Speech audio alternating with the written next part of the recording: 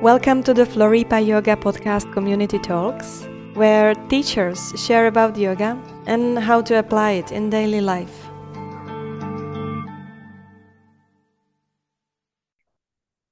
Hello, everyone. Welcome, and thank you for joining us today. I'm Ruth Wright, and I am not a yoga teacher. Yes, we're breaking with our regular format today. So, on all our other episodes up until now, we've had a teacher interviewing another teacher, but I'm just a keen student. I'm at Floripa for most of the season, working as a coach. So I'm lucky enough to get to practice with all of the Floripa teachers, and I've learned so much from them, as I know all of you have as well. I'm joined today by one of our regular teachers, Victoria Bertola, who's based in Switzerland. And I've always loved the creativity and heart that Victoria brings to her classes. But I don't know much about your journey as a teacher. So I'm excited to have this conversation and have this time together. Welcome, Victoria. Thank you. I'm happy to be here with you, and good afternoon, everyone. So I studied yoga in 2007 in the US. It was really by chance, and I was going every week to yoga because it was down my apartment.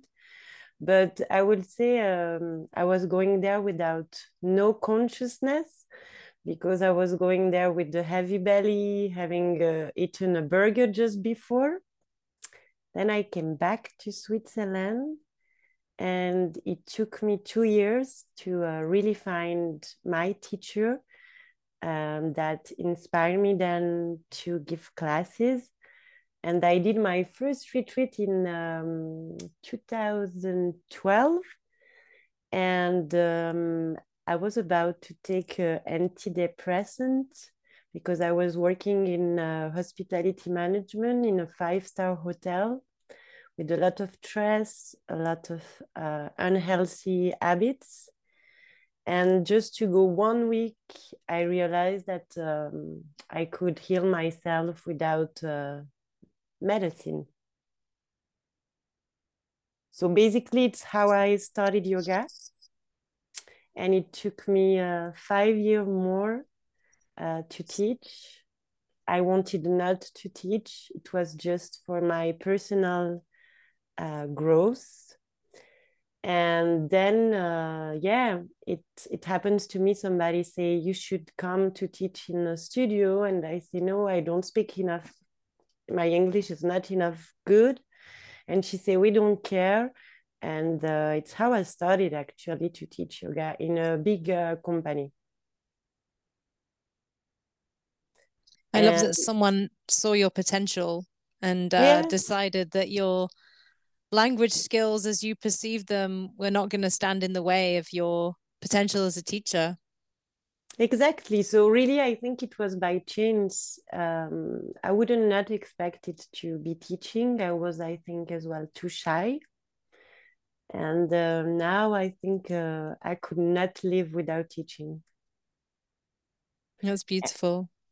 And I prefer to say sharing than really teaching or transmitting, because I think yoga, it's a therapy.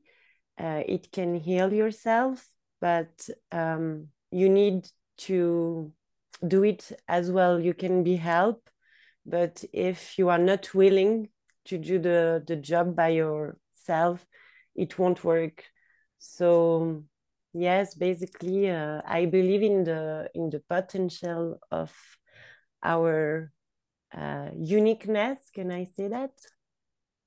And yoga was a way to rediscover myself, to get connected with myself again. And I think it's a never-ending journey. It taught me so much. Beautiful. I appreciate you sharing that you were about to go on antidepressants and this week-long retreat. It sounds like made you change the direction that you wanted to go in terms of improving your mood or changing things in your life. And I also took antidepressants in my early 20s, and I started yoga when I was about 28.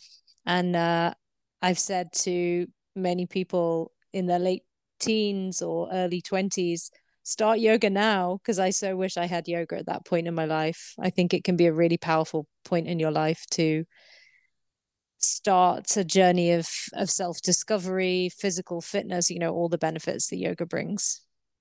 Yeah, yeah, and as you say, I think the body it's a really good way to the movement to reconnect with yourself and to understand that you are not just your brain, that you are much more than that, and that you are not only your thoughts. And yeah, I was reading that book because I quit my job and they offer me the power of the present moment. In French, it's Pouvoir du moment présent by Eckhart Tolle. And he say, we are not our thoughts as long as we are not identified to them. And in a way, Buddha say we are created the world with our thoughts. So yeah, I think it's really interesting. And yeah, we spend a lot of time as adults. As you say, you start at 28. I started yoga really seriously at 26. But the more I get old, the more I'm in my head. I feel more anxious than I was at 20. So it's a good way to come back to here and now and the body. And I think, yeah, that's why even fitness, it's a way to heal as well. It's different, but the physical help to get in here and now and maybe less here. That's it. Thank you for sharing that. We hear so much about self-care, I think especially on social media. So many things we're advised to do. And I know that I often feel overwhelmed by everything I want to fit into a day to look after myself. Meditation, yoga, cooking and eating healthy food, drinking enough water, getting enough sleep. The list really goes on. What is it about yoga that you find powerful out of this long list? Um, I think, as you say, it's a combination of everything. Like it's how you breathe, how you think, how you eat, how you move, of course. So it's a package. But if I can advise just one of the list, it's yes, to move at least 15 minutes a day. And you can do other things than yoga, for my part. And I would say as well to rest, to move 15 minutes a day and to rest a lot. What is it about rest that makes you give that as a piece of advice? It's just that I think that when you are lacking rest, then you are overwhelmed, as you say, with your emotion, or everything that is unaccepted in your life would be a source of stress. And as well, you are not creative anymore if you are always in the actions. And we are in a society where the tendency is to be busy all the time, to do. And it's how we arrive to burnout. And the best advice for me is to rest. Just to rest, to have a good sleep, to do nothing. So yeah, I like with the year, the less is more, but combine it with some movement. I'm curious what counts as rest for you. So at Floripo, we do a more dynamic flow in the mornings, Vinyasa Hatha style class, and then in the evenings we do yin. And I know that I see coming to the yin class as part of my rest for the day. But am I cheating? You're not.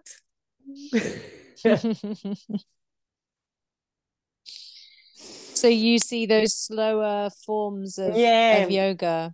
yeah. I think what is interesting in yin yoga, it's you have the time to witness. So to take a moment to look at things with distance, because you have time in the yoga poses, which in vinyasa or hatha or ashtanga, which are stronger, you do not have the time to take distance. So I think, yeah, you definitely rest, because then you have what we were thinking, all that thoughts that are coming, and you need to take distance. So I'm repeating myself, but yeah, I like this idea with the word to witness. And to witness, so you need distance. And I think as well, you need rest. Otherwise, you are overwhelmed with emotions. And I think it's related, stress, actions. And maybe if I rest and I have a good night of sleep, the day after, I look at the situation with another point of view.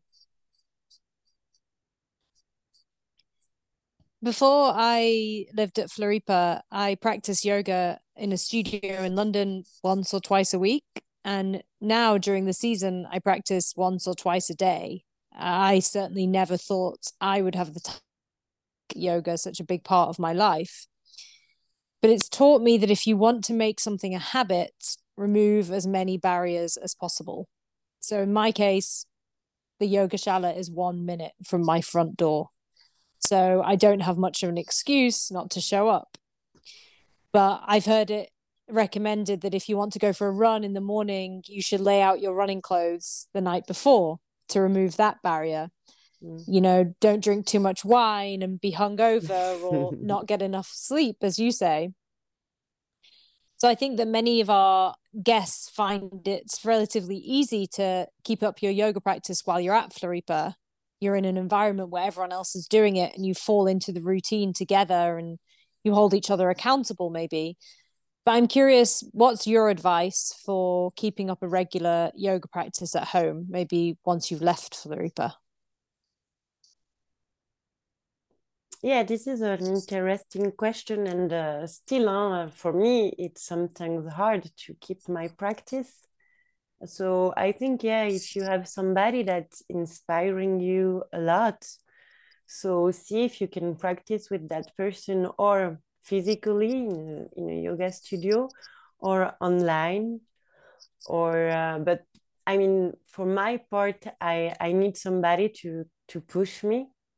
So yeah, I think if you have somebody that can inspire you to have that routine and to go to yoga class, I think we all different, and as well, I think we should not put us too much pressure with the fact to practice every day. Um, but yeah, it's a really interesting question, and I'm still working on it, by the way. It's an ongoing journey for us all. I think it's never ending journey. It's never over, and it's a healing journey, and you grow, you change, you transform, but there is always some challenge. um, yes. We're pretty much in winter now in Europe, and I know that I certainly find it harder to keep up my yoga practice and my other self-care practices when it's cold. I wake up, maybe I'd rather stay cozy in bed than get up and put my yoga clothes on and go to my mat. I'm curious if you have any mantras or anything else that you tell yourself to motivate yourself, whether it's to go and share, as you call it, not rather than teaching, or to go and do your own practice. To motivate myself, you mean? Yes, exactly. um, I'm telling my student that when they don't want to come, it's the time they have to come. It will be the more interesting. So To tell you the truth, now with the lack of light and the cold, I'm less motivated, but like everybody, I know I don't want to go, but the result will be afterwards.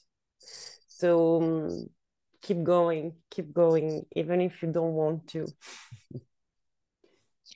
So it's finding someone else to practice with, or maybe an inspiring teacher, not putting too much pressure on yourself to practice every day, Mm-hmm. and look forward to the feeling at the end.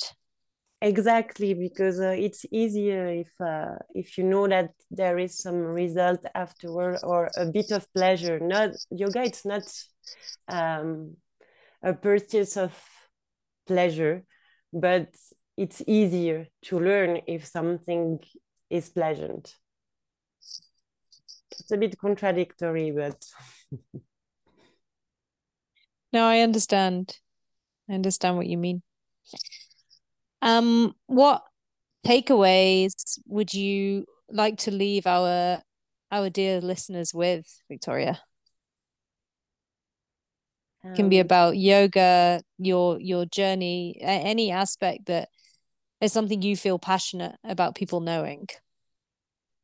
it's that I think it's it's already said, but that we are one, and we are all facing the same things, which are to be loved, to feel safe, to be validated, to feel recognition, and it's just to trust yourself and trust come from the heart. So stay open to life. Beautiful. Well, everything about the way you share your passion of yoga, I know inspires me and many other of our guests at Floripa to stay open.